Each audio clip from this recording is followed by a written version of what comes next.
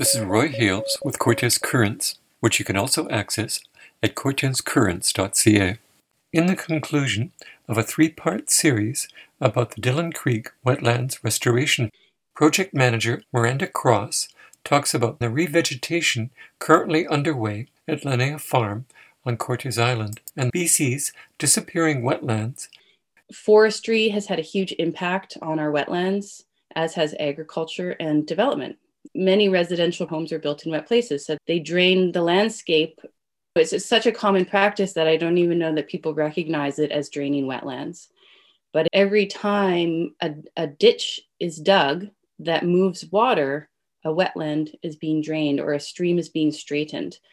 The impacts of that are great, especially in densely populated areas.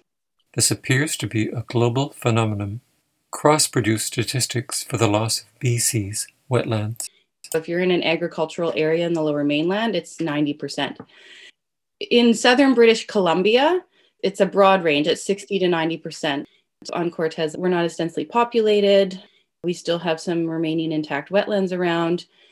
So we're probably closer to 60%. You know, everywhere I walk on Cortes Island, I see ditches and drained wetlands. Forestry, agriculture, and residential developments are our main threats to ecosystems on Cortes Island. And the Western red cedar that once had these hydrated soils with water very near to the surface, at or near the surface year round, now have ditches that are draining these swamplands that they have evolved in. They're not only coping with a hotter, drier climate, they're also coping with a lowered elevation of groundwater in their habitat. That's why restoring wetlands can be so crucial for these species, because we are bringing the groundwater levels back up. We're rehydrating and resaturating the soils, making water available for plants and animals longer into these drought periods. Last August, 2 of the pastures at Linnea Farm were decompacted and the soil artificially shaped into the high and low spots that exist in nature. The revegetation started shortly after that. We got some early rains in September, so we planted just about 300 native plants, I think 30 different species, as well as a native seed mix that we collected locally from wetlands. One of the species that comes to the top of my mind is cottonwood. Black cottonwood is a riparian tree that is very quickly growing. Recent studies into cottonwood have shown that it sequesters carbon at a greater rate than other species because it grows so rapidly in the first 20 years.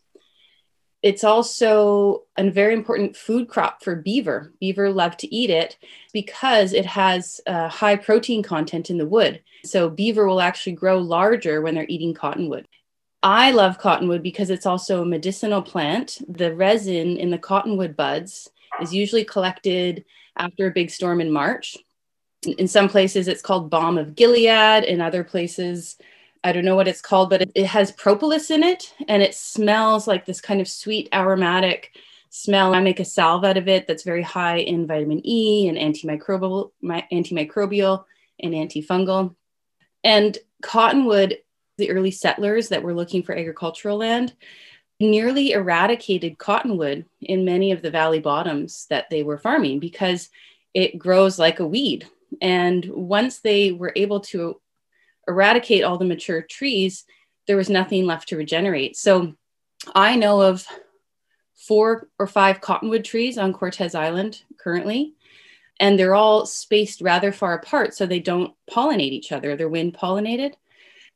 I used to live on the hillside across the street from Linnea Farm. When Ken Hansen sold Linnea Farm, he developed the south-facing hillside as his home site. There's a beautiful orchard, and behind the garden, there's this old cottonwood tree. The other place there's an old cottonwood tree is right at the north end of Cortes Bay. Those trees just aren't close enough to pollinate each other. And so we've planted cottonwoods now at Linnea in the hopes that we'll be able to reestablish a population of cottonwoods that will naturally revegetate the area. We planted 3 different species of willows.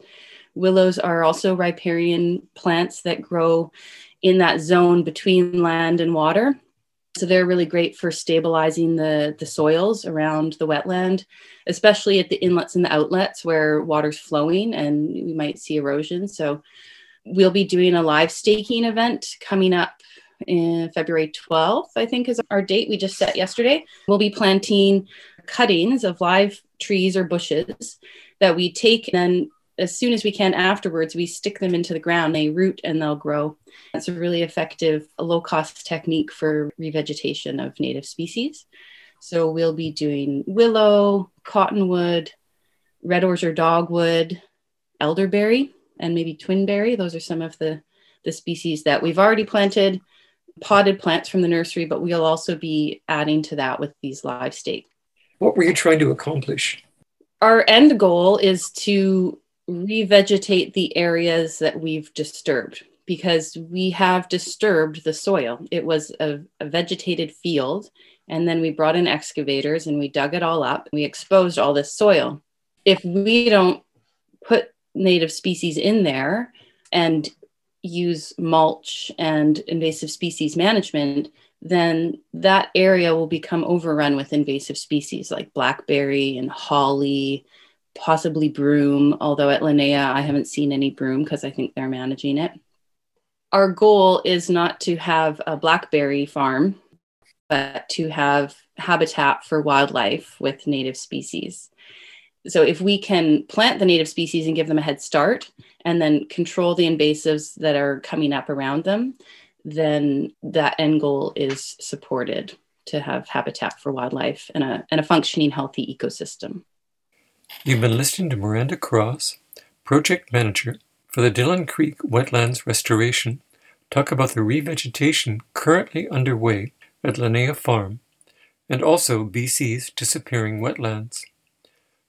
FOCI is seeking volunteers for the next revegetation work bee at Linnea Farm on Saturday, February 12th, between 10 a.m. and 2 p.m.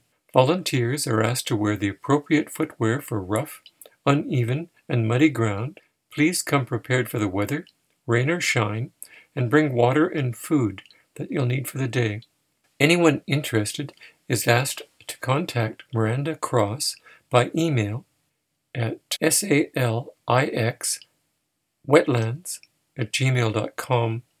That's salixwetlands@gmail.com, or call 250-850-9020 for details. This is Roy Hales with Cortes Currents. Goodbye.